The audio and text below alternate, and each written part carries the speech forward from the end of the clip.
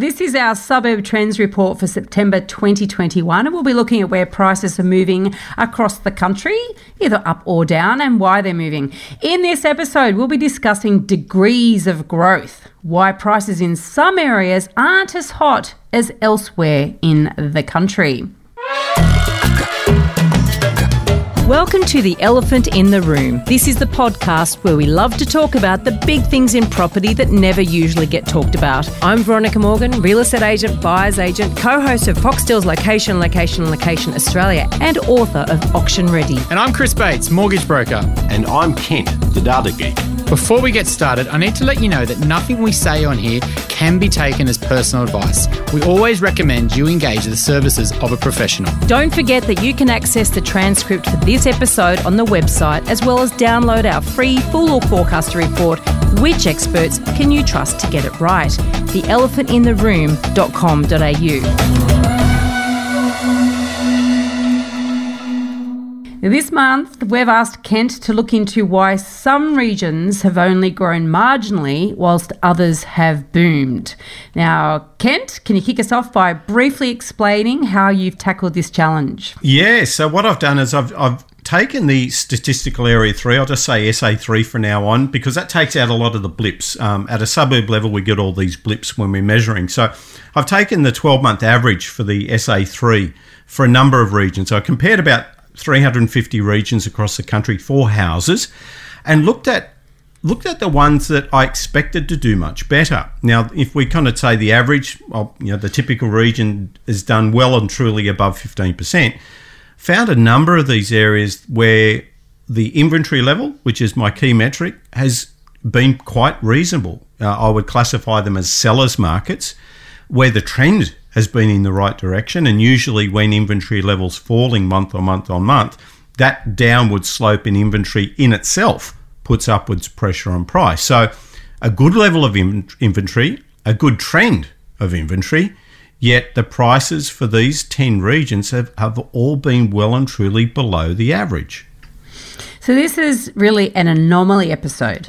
I think it is. It's a whole episode on anomaly because, and this is the funny thing, I guess, about data. And we do talk about this in various guises with various guests. So when you use data alone without understanding what else is going on in the marketplace, you could be running at risk of making bad decisions, because we say, well, inventory is important to look at, rental vacancy rates is important to look at, all your metrics that you talk about that point to the direction that a market may be taking, and what you're actually saying that all these areas have the right indicators. So got tight supply, low inventory, low vacancy rates, but that's a red herring. They're not actually doing what you would expect them to do with all these indicators. Yeah, and I, one of these in particular, why this jumped at me is Wagga Wagga. I picked out all the indicators were there that Wagga was going to do quite well this year, and it did quite average. Now it's done okay on some fronts, and some of these areas have done quite well for cash flow. That's fine, but what we're not talking about cash flow today. We're talking about capital gain. And so Wagga's been, I called it a starfish. It's just hasn't moved a lot. That's for a different podcast. Now, Chris, we were discussing this earlier because Kent has, I'll do a little plug for your Suburb Trolls if you like. Kent has thank you. Started a new podcast with Mike Wortlock, who's a very dry, acerbic fellow. We've had him on the podcast. He's a quantity surveyor who loves data. So you'd think it'd be the most boring thing ever to listen to these two data geeks bang on about numbers. However, they are so risque in what they do, and there's no holds barred, and it's actually very funny. So it's my new favourite podcast. Thank you. I even like it better than this, guys. So no. Only because I get a laugh. But yes. Anyway, so we thought everyone needed that because it is a bit of a dry game that we're playing. But we wait and record on a Friday after we've kind of filled up half our bellies. With red wine. Yes. Yeah. So back to the the subject at hand here, of course, we're talking about starfish suburbs. Oh, my God. Anyway, okay, so it's fair to assume, right, that if data suggests demand is outstripping supply, then you would see prices rising or even surging. And these these areas have been lagging. They're not been doing what they would be expected to do. So let's go through these. Tell us about the locations and let's look at why they're acting this way.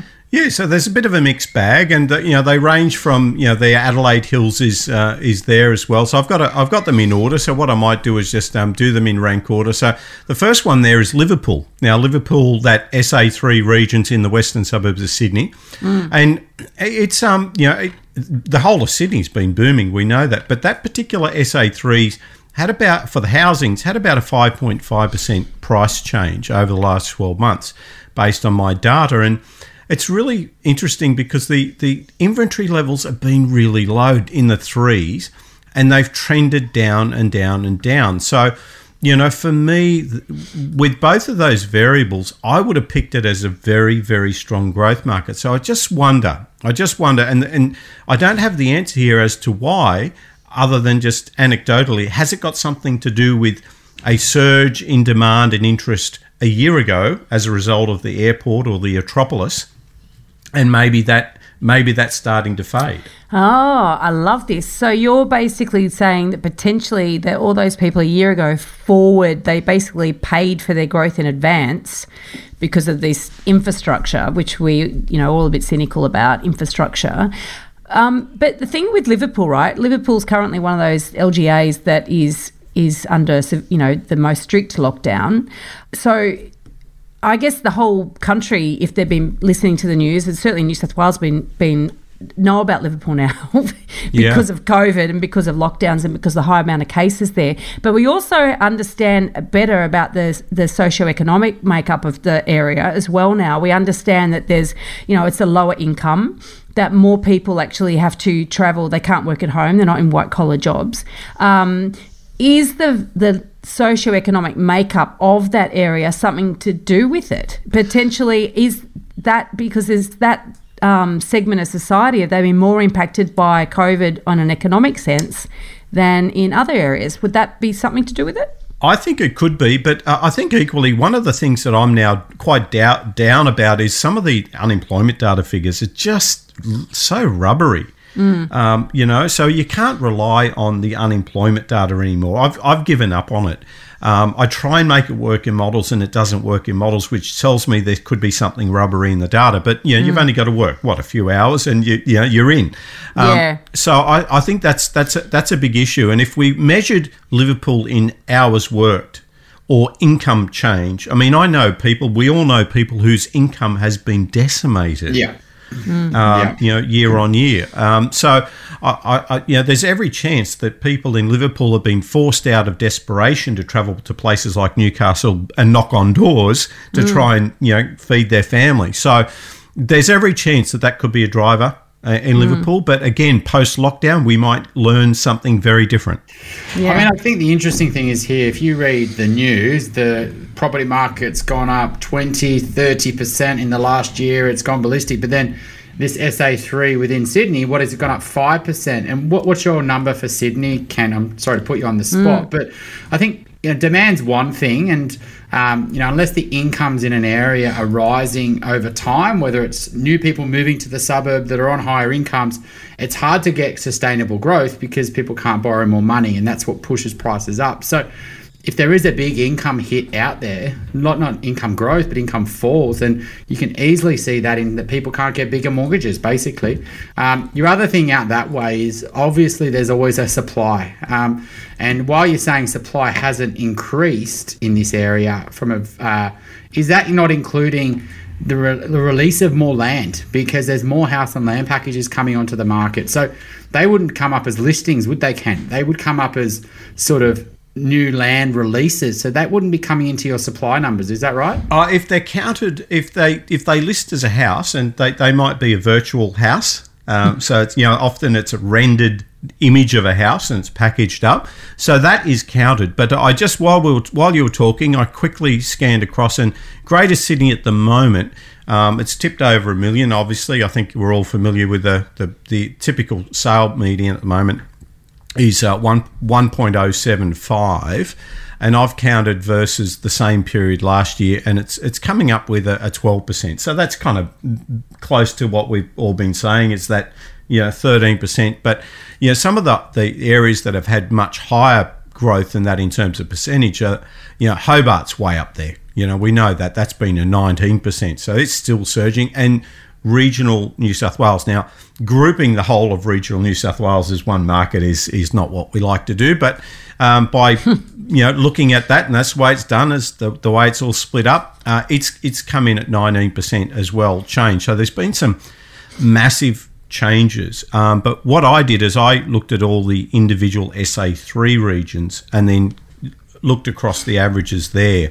And that was quite significant. The average of those. So I'll quickly just do that again, just to be sure. And should we segue here, Kent? I mean, you've spoken here about regional New South Wales, and we've highlighted a part of Sydney where the housing market is short supply, but it hasn't gone ballistic over the last 12 months compared to other areas. And one, it's an income issue, but I also think there's a massive supply issue there with new house and land packages as an option rather than buying established. But regional New South Wales has gone nuts. But why has Wagga Wagga, as an example, why has that not gone up when places like Newcastle, Central Coast, Wollongong, Kiama, etc. have all gone up dramatically?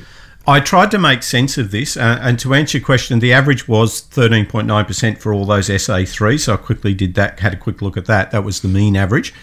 So, give or take, the average has been around that 13, 14% mark for most. So anything below 10%, you've got to just, scratch your head. Wagga, to answer your question about Wagga, when I had a look at Wagga, this was a few weeks back, there were a lot of house and land, new stock out there as well. So I don't know if that's the reason for it, because there didn't seem an abundance of it. It's just it was a clear anomaly that I couldn't make sense of, and I keep on trying to kind of pinch myself and say, is it a calm before the storm? Is it about to take off? I don't know. Ooh, I honestly don't know. Them's dangerous words. Could it be that that's not an area where the sea and tree changes are moving to? Well, that could make sense, because if you look at some of these locations that have surged, where it's hand over heart, there is just no question. There's something unique about them in terms of water or beaches, or a beautiful mountain range. So there's always something. Whereas, as beautiful as Wagga is, and it's got some stunning views, but there's a lot of land there, and there's a lot of average affordable stock. Yep. So I think that first wave of tree changes are probably driven by something quite different. The next wave might be a different group. What I mean by that is, I think the next wave of exodus may be the affordability exodus. I know that's old school, because that's been the way it's been for the last 20 or 30 years. But, when people used to move up to Brisbane or Queensland, they went up there with the hope of a job, and then often came back with their tail between their legs, me being one of them. And I Where did wonder. You go? Oh, no, I went up there with a job. I was offered a job up there. To Brisbane? And then in Brisbane. And then I went up there, and about a third of the company was made redundant, only after I was there for about 9 months. Brand new mortgage, my first mortgage, and I had to come back to Sydney for a job. I couldn't find a job at that time, because things weren't great back then. That was a long time ago. So I came back to Sydney, and I've been in Sydney ever since. But that might change now. I know I'm darting around, but I'm thinking, my philosophy or theory here is that there's going to be an exodus of people from the big cities of specifically Sydney, because of affordability now, because this big surge has created a whole new effect. Well, I think everyone's obviously going, I'll go an hour or two, so I'll go to north of Wollongong, I'll even go down near Wollongong train station. The amount of clients we're looking around that fig tree sort of pocket, Manganton at the moment, is crazy compared to a couple of years ago, and different parts of the Central Coast now as well. Like, everyone wanted Avoca or Yamina, Ettalong, but now they're like willing to go a bit further up to Baddo Bay, and different pockets around Kilcare. And so you're right, people are shifting, and then people are actually looking at, that 2-hour limit now. They're saying, well, I will look at Newcastle, and I will look at, say, the Blue Mountains, etc. So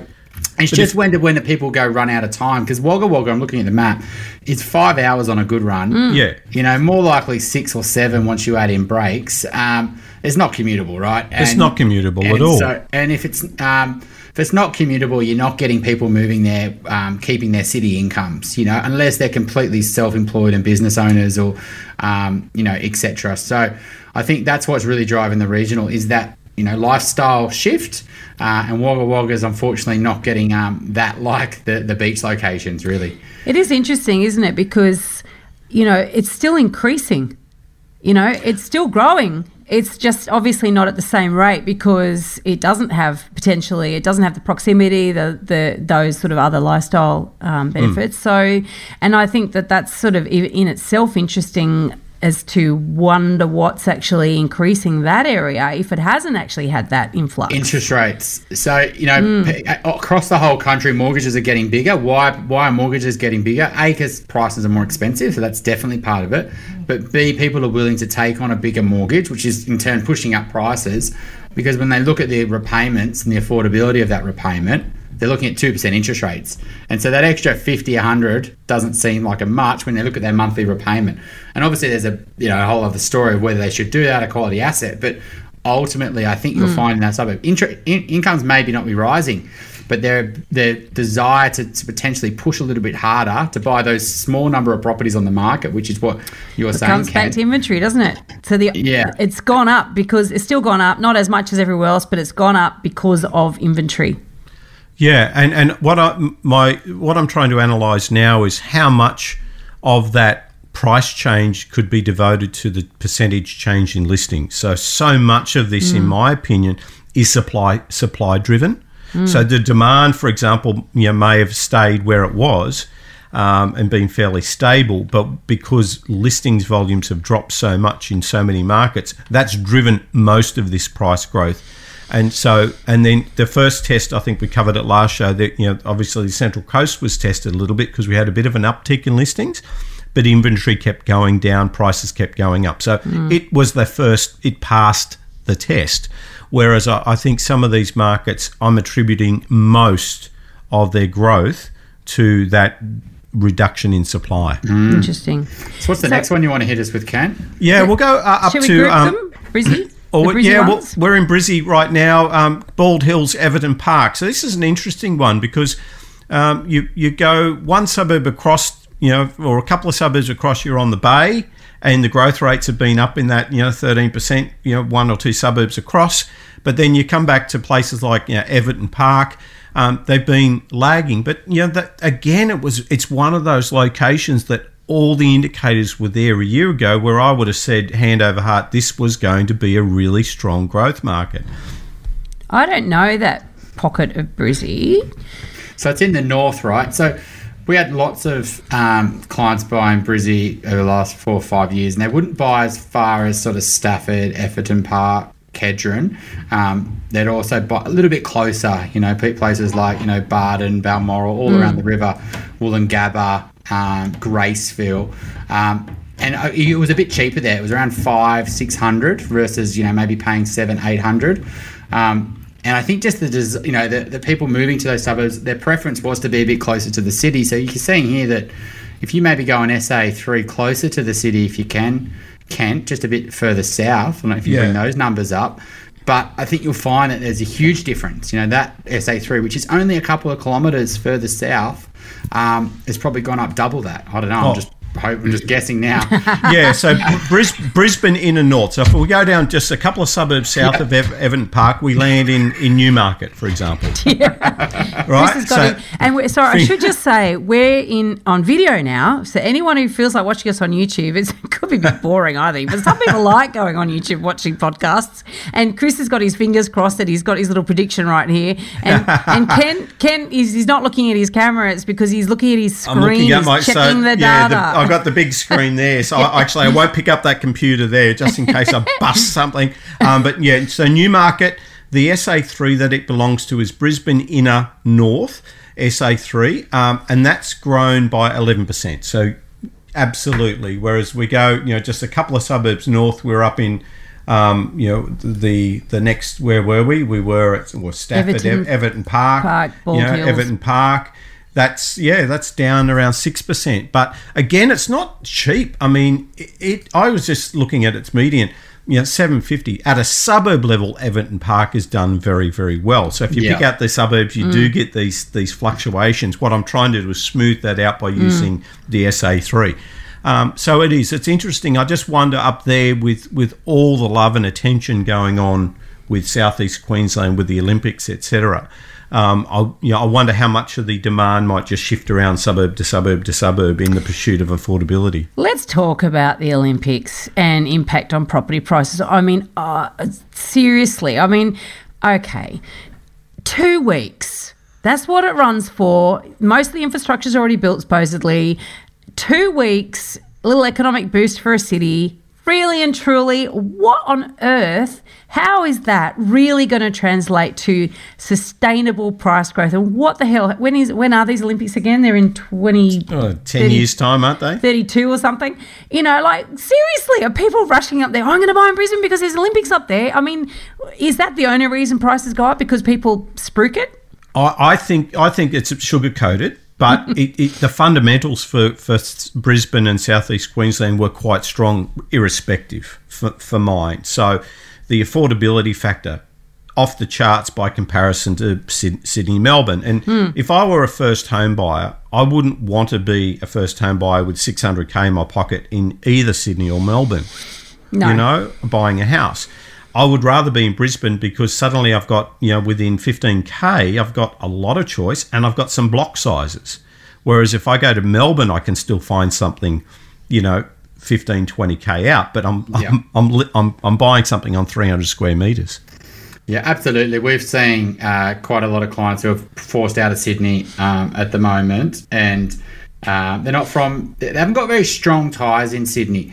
So, one client literally yesterday, they had a place in the inner west near, your patch, Veronica, and they sold out and they were a little bit hesitant. He's self-employed, that couldn't really get the numbers to work and what they want. The market was moving on late last year, and, it just sort of all didn't work out for them. And early this year, they tried again in Sydney and they couldn't do it. So they've literally just given up.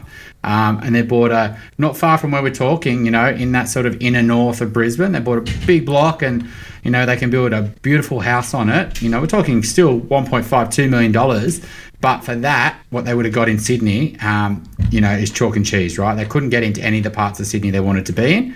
But up there, they can get very close to the city in a dream house. And so that's the temptation, right? To potentially move to Brisbane, to get in a premium suburb and to get a beautiful house compared to what you can get in Sydney. And I think that is always going to be an option that's going to start to brew more and more as Sydney gets tougher and tougher. And that gap in Brisbane really grows. It's not exponential, but that gap in terms of what you can buy at 5K, 10K, 15K gets very, very different for Brisbane versus Sydney and Melbourne. Well, the public transport isn't as good throughout Brisbane, is it? And, traffic is pretty crap. And it's a while since I've been up there, a while since I've been anywhere really. But, but I remember being up there and filming up there a number of times. We did a number of episodes up there and really struggling in traffic, thinking, Jesus, this sucks. Not that we were trying to get public transport when we were filming, but it's that doesn't have the same sort of infrastructure. But so the distance from the CBD is obviously more critical there because of that accessibility. But let's look, there's another one on your list, which is Sunnybank. Yes. So this is a southern Brisbane suburb, about halfway between the CBD and Logan. Yes. What's going on there? Well, it's Sunnybank, it's an area, right? It's a SA3. It's an SA3, but it's also a suburb. So it does make it a little bit easier. So that's had a 7%, give or take, about a 7% change in that particular area. Now, that a house in Sunnybank at the moment is asking price just over $800K, and that was about $740 a year ago. So there's been some modest growth at the suburb level, but again, that SA3, 7%, being well and truly below par. So the question will be, well, what's really driving it? There's not an abundance of housing approvals, building approvals, that I would say is a root cause of it, driving up supply. So it's again, I'd probably call this one a bit of an anomaly. But I mean, I guess a bit further south from that, Kent, you have got the house and land packages. You've got a lot of investors shifting their investments that they realise they purchased and shouldn't have purchased in that lower south of Brisbane. We've had quite a few clients come to us who have gone down that sort of positive cash flow. Let's get 3 or 4 properties. And they're now seeing this as an opportunity to get out because they've realised that what they bought at the first time wasn't great on fundamentals. It hasn't grown for 5-10 years.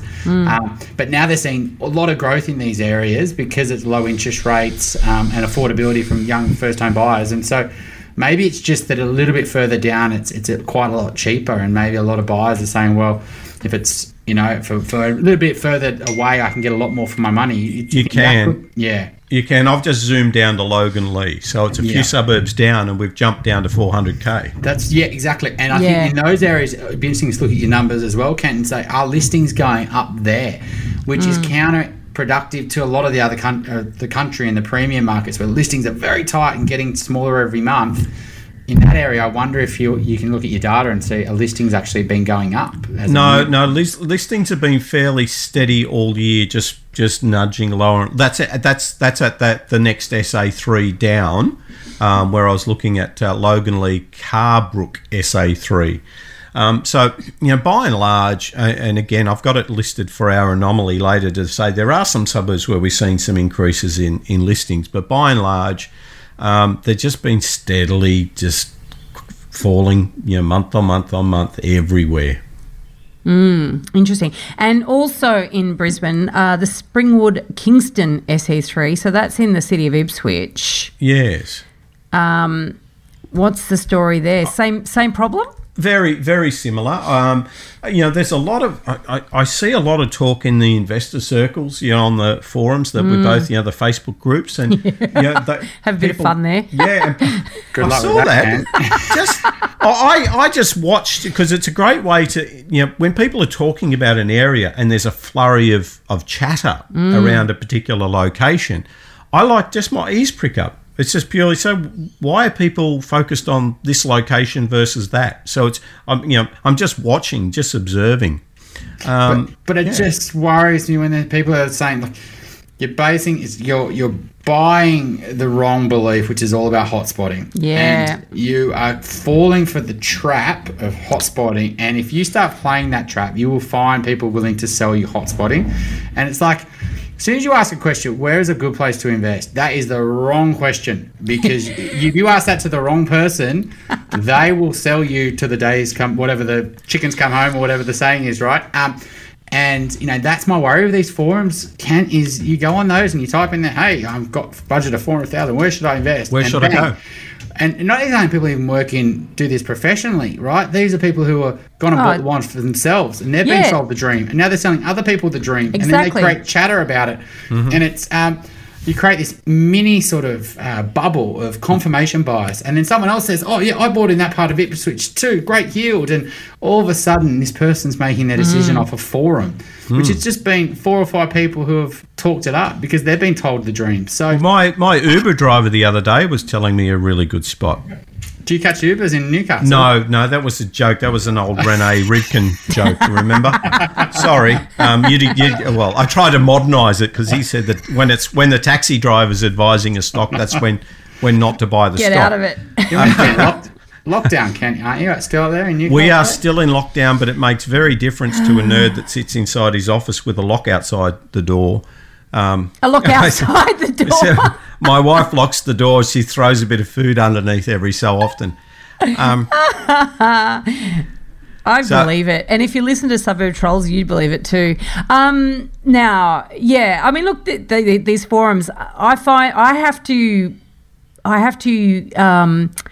set myself boundaries when I'm in there. I don't go in very often, and there's very few of them that I tinker in for a bit. And you got me on one of them, and every now and then I chuck a little hand grenade in. But it's more a question. It's like this, somebody says, "Oh, I've heard there's really good value. Very good value in Cairns is one of them." And I've gone, "Well, how do you define value? Like from an investor's point of view, do you actually want to make money out of it, or do you want to buy cheap?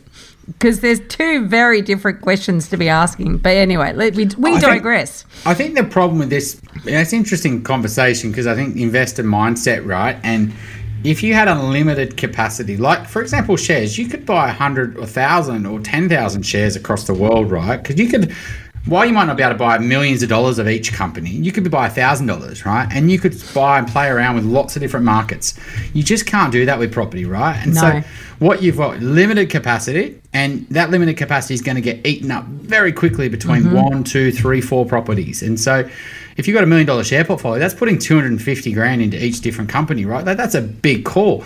And it's the same thing as if you're buying property. That's the issue here, is that if you had unlimited cash, yeah, maybe you can go and play in these markets and buy, sell, and if transaction costs weren't that big, but you've got small amount of capacity and you're trying to make a long-term investment decision rather than what makes good value. And so you're mixing up sort of share-based sort of principles with big lumpy property investments. And so anyway, rant over on this one, but yeah, I do find it frustrating, these forums, because a lot of this is it's people who aren't financial advisors, who aren't professionals, advising people, and people going there for their advice.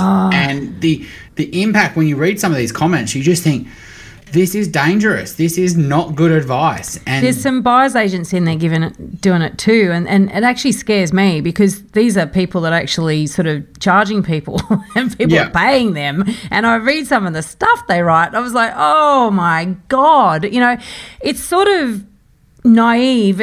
Some of them really just using way too much science and not enough art. You know, they just don't know what they're doing, and so they have to rely on the science of it, or the structure, their models and whatever's. They just, you know, they can't put two and two together. But anyway, we can rant for hours on this one. But it's funny, I had a personal experience, right? Because, you know, actually from this podcast, I have opened my eyes up to other investments outside property. Isn't that amazing? I'm doing a property podcast, so I'm a property expert. You're a permeable. I'm a permeable, according to, who was that according to? And yeah, and we've interviewed so many interesting people throughout the last 3 and a bit years now, that I've learnt so much about other types of investments, and so that's piqued my interest, and I've gone and explored further and learnt more and experimented a little bit, because you can, like you were saying, Chris, with less money. I can tinker, right? And what I've realised in tinkering is that, oh my God, what a lot of effort and energy is taken. And also just the admin of it, of having lots of, you know, share portfolios across lots of different companies, for instance, when the whole ETF thing is so much simpler. Yeah. What's my time worth, for starters? In the end, I folded up a lot of the stuff that I bought. I went, this is just stupid. What am I doing? You know, I don't have the time, the bandwidth, the understanding. I've actually gone way beyond my pay grade here, you know, and so then I've actually gone to Stuart Weems. I went back to Investopoly, reread it, you know, and started thinking through that process again, right? So it's sort of interesting that yes, you can, and I guess because you can invest in an index fund, you're actually buying the market. But you're right, you can't do that when you're buying property. So you have to make a really, really good call on what you buy, where you buy firstly, and then what you buy in that location. And chasing these hotspots is you know, it's far too risky. But it's been, as I said, I've looked beyond property, and there are synergies and similarities, but yes, some distinct differences and advantages. I'm just going to throw one final point, and the rise of rent vesting is absolutely happening, and rent vesting is ridiculously challenging if you go and buy a poor investment. And so the ultimate, a lot of people want to do rent vesting is because they can't buy a house. I got an email yesterday, guy's given up buying a house on the beaches, and he said now all of a sudden he's considering some Queensland property positive thing that I'm going to buy a property through these guys. I'm like, book a call with me now, because I need to stop you. But what's happening is people can't afford a house, and they're looking, well, what can I buy as an investment property? Yeah. And we're getting this daily at the moment, and they're typing into Google, you know, and then all of a sudden that's where all your digital marketing spends is, from all these spruikers and selling the dream, positive cash flow, won't cost you anything, etc. And so we're going to really see a problem where investor lending is definitely going to get an uptick, because first-time buyers are going to become first-time investors, and first-time investors are going to go get sold the dream. And so absolutely, it's going to be a dangerous couple of years where investors are going to get burned a lot because they're frustrated. You can't buy a house. Why don't you buy an investment property? Won't cost you anything. And so watch this space. So let's go back to our list. Cairns South. So we're continuing in Queensland. We'll finish up Queensland. We've got Cairns and Toowoomba to look at. So what's the story? What is the deal with Cairns? Because as I said in one of those forums, it's like Cairns is a good value, but Cairns South is actually quite a long way from the coast, isn't it? Well, I think the Cairns SA3 starts pretty close. A lot of these kind of nip up rather close to I'm just typing it in now as we speak into it. So Cairns City, I think Cairns City actually belongs to Cairns South SA3. All right. So it does go in close. But again, it's kind of spreads out, and you've got some, you don't have to go that far out to suddenly get access to a lot of land, you see. So, I just went a couple of suburbs down to Edmonton, and just doing Chris's favourite thing, which is the satellite image. And it's like, whoa, there's just lots of green, lots of land there. So, and then the next thing I like to look at is the building approvals. And, I think, areas like this, well, this is going to be quite interesting. I know to change topic, but I was chatting to somebody who's rather senior in the building industry in Queensland, and the concerns they have at the moment for material supply costs and the impact this is going to have on builders and developers looking to actually pull the pin on contracts because they're losing money. So really? I wonder if there's going to be some phoenixing, the old phoenix trick going on. But what a concern right now for it to happen right now when we're so dependent on this industry, for this to happen, and even to a point, I won't mention the steel frame manufacturer, but the accusation that they're gouging the heck because the timber costs have gone up so much. They're looking at the steel frame option, but the steel frame option's gone up exponentially as well. Well, that's what I've heard. It's not just timber, right? It's cement. It's everything. Even ColourBond. It's hard to get access to ColourBond at the moment, right? We're trying to replace some gutters. He's like, mate, good luck with that. And so, if you've got problems, the building industry has got huge amount of demand last year. That's what Home Builder did. It solved its problem. It supported the construction industry.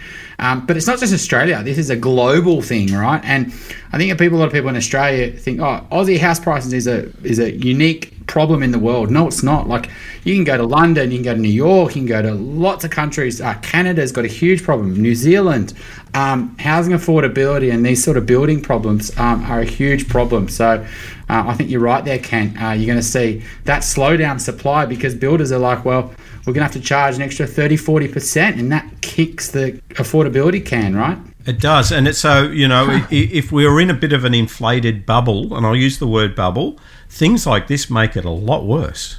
Well, and this is interesting. Also, I read an article in the Herald yesterday just about, there's a report that Local Governments Association, I think, has actually made a submission to the New South Wales government to say that, look, you think that releasing more supply into the market is going to solve the affordability issue. It's now they said that there's evidence to say that it doesn't. Now I don't know what that evidence is, and I'd like to get a hold of the report, I guess, to find out what that evidence is. But clearly, if building costs are going to go up because material costs are going up, then yes, supply isn't certainly not going to solve the affordability issue, is it? No. And I think the local governments are complaining too, because they're saying that it's not development or their development controls that is slowing down supply. There's more at hand. It's quite simplistic to say that it's just local governments that are the bottleneck. So there's a lot going on. But back to, it's just not understanding constraints. And if you study operations research, if you did a few units of ops research in university, you would understand linear programming. Anyway, I'm sorry. I love it. Now, make it a lesson for us, Ken. This is good. I mean, I think Cairns can sort of link in with Liverpool here, I think. While it's not the lockdowns, I do think lockdowns, we've had 2 trips booked to Cairns. Still haven't been there. With everything booked twice. Sorry, I shouldn't laugh. Two flights, all these different places booked. It was a nightmare twice, having to call them all up and say, hey, sorry, can't come, and they had to refund it all. And that, absolutely, it would have had an amazing year, I think, from a tourism point of view. Aussies, holiday at home, all the advertising Tourism Australia would have spent. But, I think they've just really been smashed. I really feel for, especially the Cairns, because it is a tourism town, right? Yep. Yeah. Well, I keep on going back to the airline or the pilot strike, and the impact that had on Cairns was phenomenal, huge. Well, let's face it, no one drives there, do they? It's a bloody long way by car. Yeah. A bloody what have we long got way. left, Ken? Well, Toowoomba. Let's hit Toowoomba because, again, in regional Queensland, I remember, I guess a couple of questions. Is the quarantine centre going to be good for property prices or not? But how many people bought there because an airport was being built a few years back? And I remember listening to a Tim Lawless presentation. He came to a REBA conference and gave a presentation. I remember him talking about Toowoomba and how it was basically going to go, it was the next place to go off because of this airport. And I remember thinking, really? I don't know. And doesn't appear to have happened, actually, which is sort of interesting. But I reckon a lot of people would have bought in because of that, and then they're sort of a bit like Logan, or the people bought into Logan thinking that was the growth corridor, and actually sitting on prices that haven't done anything. Is that or Liverpool, right? The Aerotropolis. Yeah, another one. Completely dangerous to talk about this, man. Toowoomba, does that service a lot of the central Queensland farmers? Like, is that sort of the town where a lot of them go and do their... So if the farming, agricultural part of central Queensland's doing really well, Toowoomba will be. And obviously we've had droughts, we've had all these other issues. I wonder if that's also really affecting Toowoomba, It's been a few hard years there. Well, I think the call out though is that it's these aren't doing poorly. They just haven't done the 13% plus growth rate. Right. So, I think it's important to say that, rounding up 7%, that's better than a poke in the eye. It's just... Given the data and how it looked a year ago, how it looks now, it by all accounts, it could have and should have done a bit better.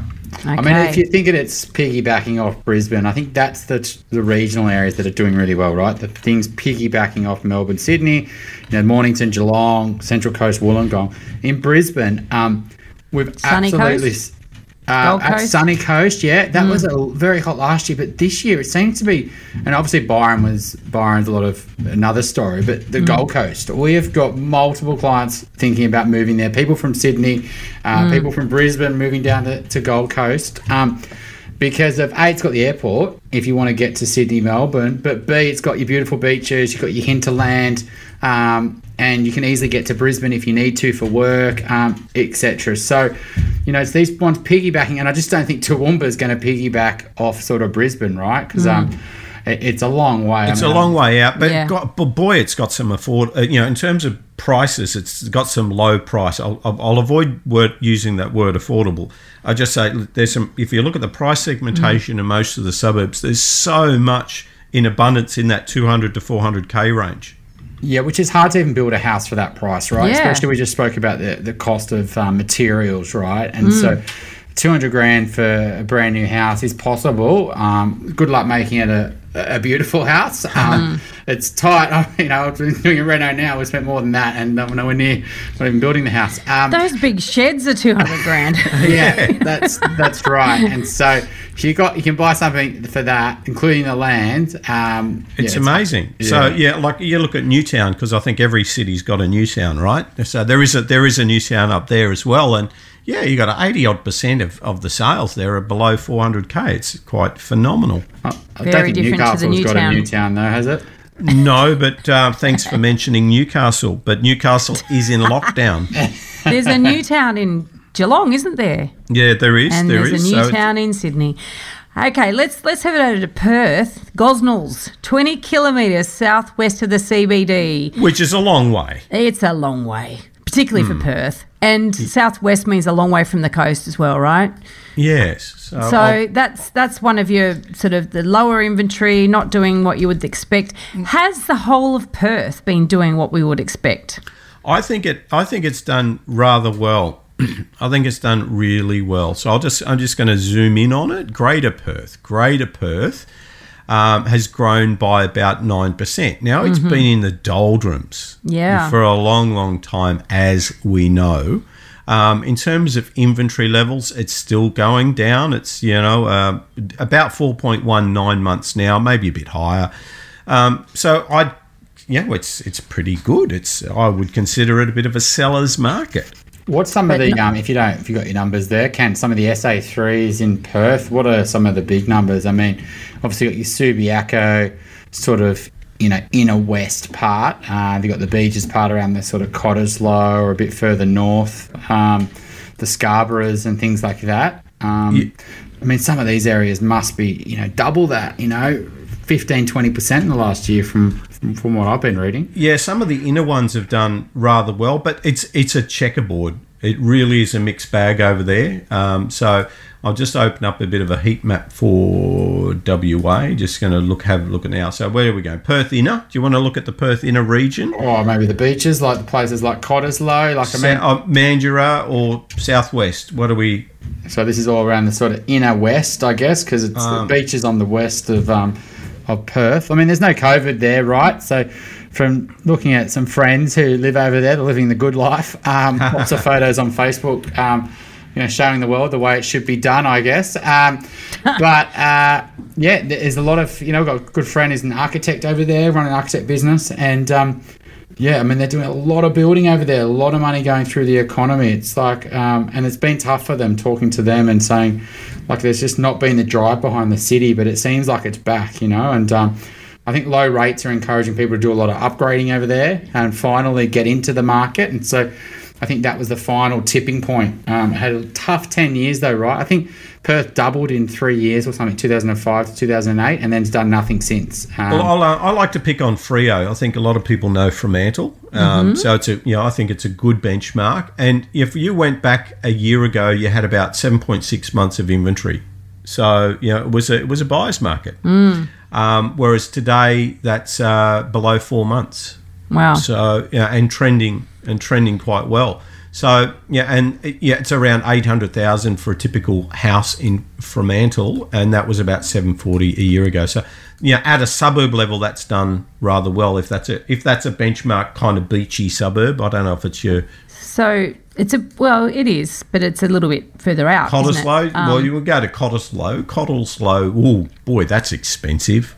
It is. Yeah, you're not going to get much change from $1.8 million if you wanted to buy a house there. If you're from Sydney. Well, that's a one-bedroom unit. That's a one-bedroom unit in Newtown, isn't it? I mean, a good friend of mine, the sister of that architect, they've bought a place in Sydney, but they were very close to moving back to Perth, for example. And where would they want to live if they're going to live in Perth? Cottesloe, right?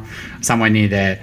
And for them, they're like, well, what I'm going to get in Sydney versus what I'm going to get over there. And so it's another thing where Brisbane, for example, people are going to move to. I think Perth is going to be an option for people who haven't got those strong family ties, or maybe they've grown up there and they've gone to the city for the big job, and now they're like, look, do we really want this life? Kids are coming. Why don't we go back to our family? Or maybe we're living overseas. A lot of people in Perth move. UK people love it. Yeah. So migration, if I'm a big fan of Perth long term. I think it's got past that small town. It's a bigger city, and I think the migration will be an option for a lot of people. The time zone's a lot more friendly over that side as well, right? When you're coming from other places in the world. So there's another part of Perth that's on your list. There is Canning, which is 10 k's southeast of the CBD.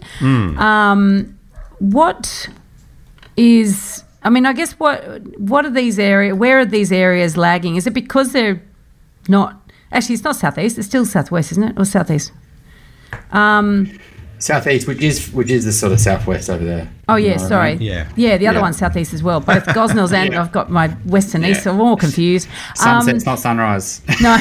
So I guess as you go further away from the coast, that's a bit like, why would you want it that you don't go there to be far away from the coast? Do you? Is that really the problem? Or just endless land supply? I mean, what is the reason you think the Gosnells and Canning aren't necessarily doing that well? I'd probably say you've still got competition, as in you've still got available stock. So, if I think you'll always go and pick out the spots that are relatively better options in terms of proximity to the beach, to the water, to the city. So it's a true competition still. Yeah. Now, I do think it is the supply. I mean, there are sort of escarpment things and hills that sort of push the city north and south rather than sort of further west or east. But when you look in the south of Perth and to the north, there is house and land packages for decades. And, you know, same as Western Sydney, same as far eastern suburbs of Melbourne and western suburbs of Melbourne, and to the north of Melbourne, there's actually enormous amount of land that they're building house and land packages on. And so just really use that satellite, people. I think it's the best tool in the property toolkit, if you ask me. That's what I was looking at just now. So we'll wrap up your list with, you know, on a high note, really, the Adelaide Hills.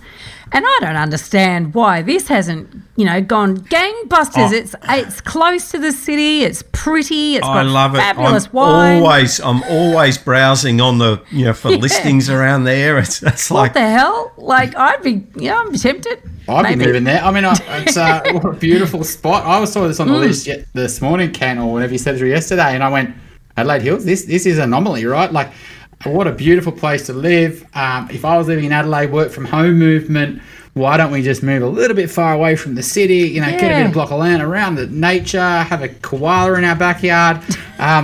That's, you know, and wineries. You've got wineries, zip down to the beach. Barossa on the corner. I would argue probably because it's just so big and it's so spread out that, you know, you'll have pockets of demand that will influence prices either way. So it's just not one of those tight-knit small geographies. It's spread. It's got high values. It's got small values. It's got everything. I mean, what you might find here is what's that? And you've got your towers on your graphs. It's not a great price segmentation. Price segmentation. That's the word. We should be better. It's a lumpy one. I imagine the top end of Adelaide Hills has probably gone up a lot. The bottom end's probably really struggled, because people aren't going to leave the city change for that. And then the middle is probably nothing that special about it. So it's just Stirling. Yeah. I think that Stirling's a great example. You know, it's one of those premium suburbs, and you've got a market that exists obviously above that 1.2 mark. It's close to 20% of everything. And then the bulkier sales still there are around that 800 to 1 mil. But then you go one suburb away and you've got a stack of house and land. Yeah. So it's dragging down. It's dragging it down. Interesting. So in the context, though, of how the rest of the country is growing, I mean, could we argue that these sort of underperformers are in fact going backwards? No, I wouldn't say that, because they, again, if they're surrounded by house and land, then it's a very, very different market, obviously. And, what we just picked on was obviously the Adelaide Hills, bringing it back. But if you're in an area that's fairly built up and where there's constrained supply and this is happening, then I think the answer would be yes. It's underperforming, significantly underperforming, if it's not surrounded by house and land. Interesting. Well, this has been a very interesting episode. I've loved digging into the underperformers and why, and looking at and the idea that some of them may have already had their growth a little bit prematurely perhaps, and so that might be why that they've lagged, and others are yet to have their growth, and some won't have any growth perhaps. So it's as usual fascinating to sort of lift the covers and look at some of the detail under the data, and so we can make better decisions. Really, I mean, fundamentally that's why we do this, isn't it? Yeah, hopefully I haven't been too ranty today. I feel like I've had a few rants, so hopefully listeners have enjoyed those. I've obviously had my coffee this morning. But another great episode, Kent. Look forward to the next one next month. What have we got in store? Well, we promised last show that I would double down on some of the where people are doing renovations and how that could potentially, where there's some high spots. So maybe what I could do is keep that promise for next show and look at a handful of suburbs that have had lots and lots of DAs, and where that's having a flow and impact on prices at a suburb level. Yeah, Right. and it's not just the DAs, right? It's a lot of the cosmetic renos. Obviously, it's hard to factor those into your research, but DAs is definitely Bunnings trade, the most We could look successful at- Bunnings stores, perhaps. Well, where I am at the moment, I'm following the planning alerts emails, and every day I'm getting another list of 2 or 3 or 4 that are within 1,500 metres of me. It's just going crazy. And there's cranes. I can see cranes doing the swimming pools and concrete everywhere. So there's a lot of knockdown rebuild happening. Yeah, big DAs as well, right? The big builds, that's what I've been noticing. Things that wouldn't have happened in suburbs, but now price rises in the suburb. There's a new price level. The justification of spending that 500 a million makes sense because the market you're not going to overcapitalise, or the risk of overcapitalising is less. But going through Reno myself, it's very easy to overcapitalise. So, yeah, cross your fingers with that one. Cool. Great, Kent. Chat to you next month, mate. See ya. Thanks, Ken. If you're looking to buy your dream home or an investment property in Sydney's inner west, eastern suburbs or North Shore, my team and I can help you buy without regrets. Reach out via my website, gooddeeds.com.au. If you're looking to buy your first home, thinking of upgrading into a new one, or purchasing an investment property anywhere in Australia, my team love to carefully guide you on this journey. And most importantly, get the finance right. Reach out via our website, wealthful.com.au. Thanks for joining us. We'd love to see you again. And remember, don't be a Dumbo.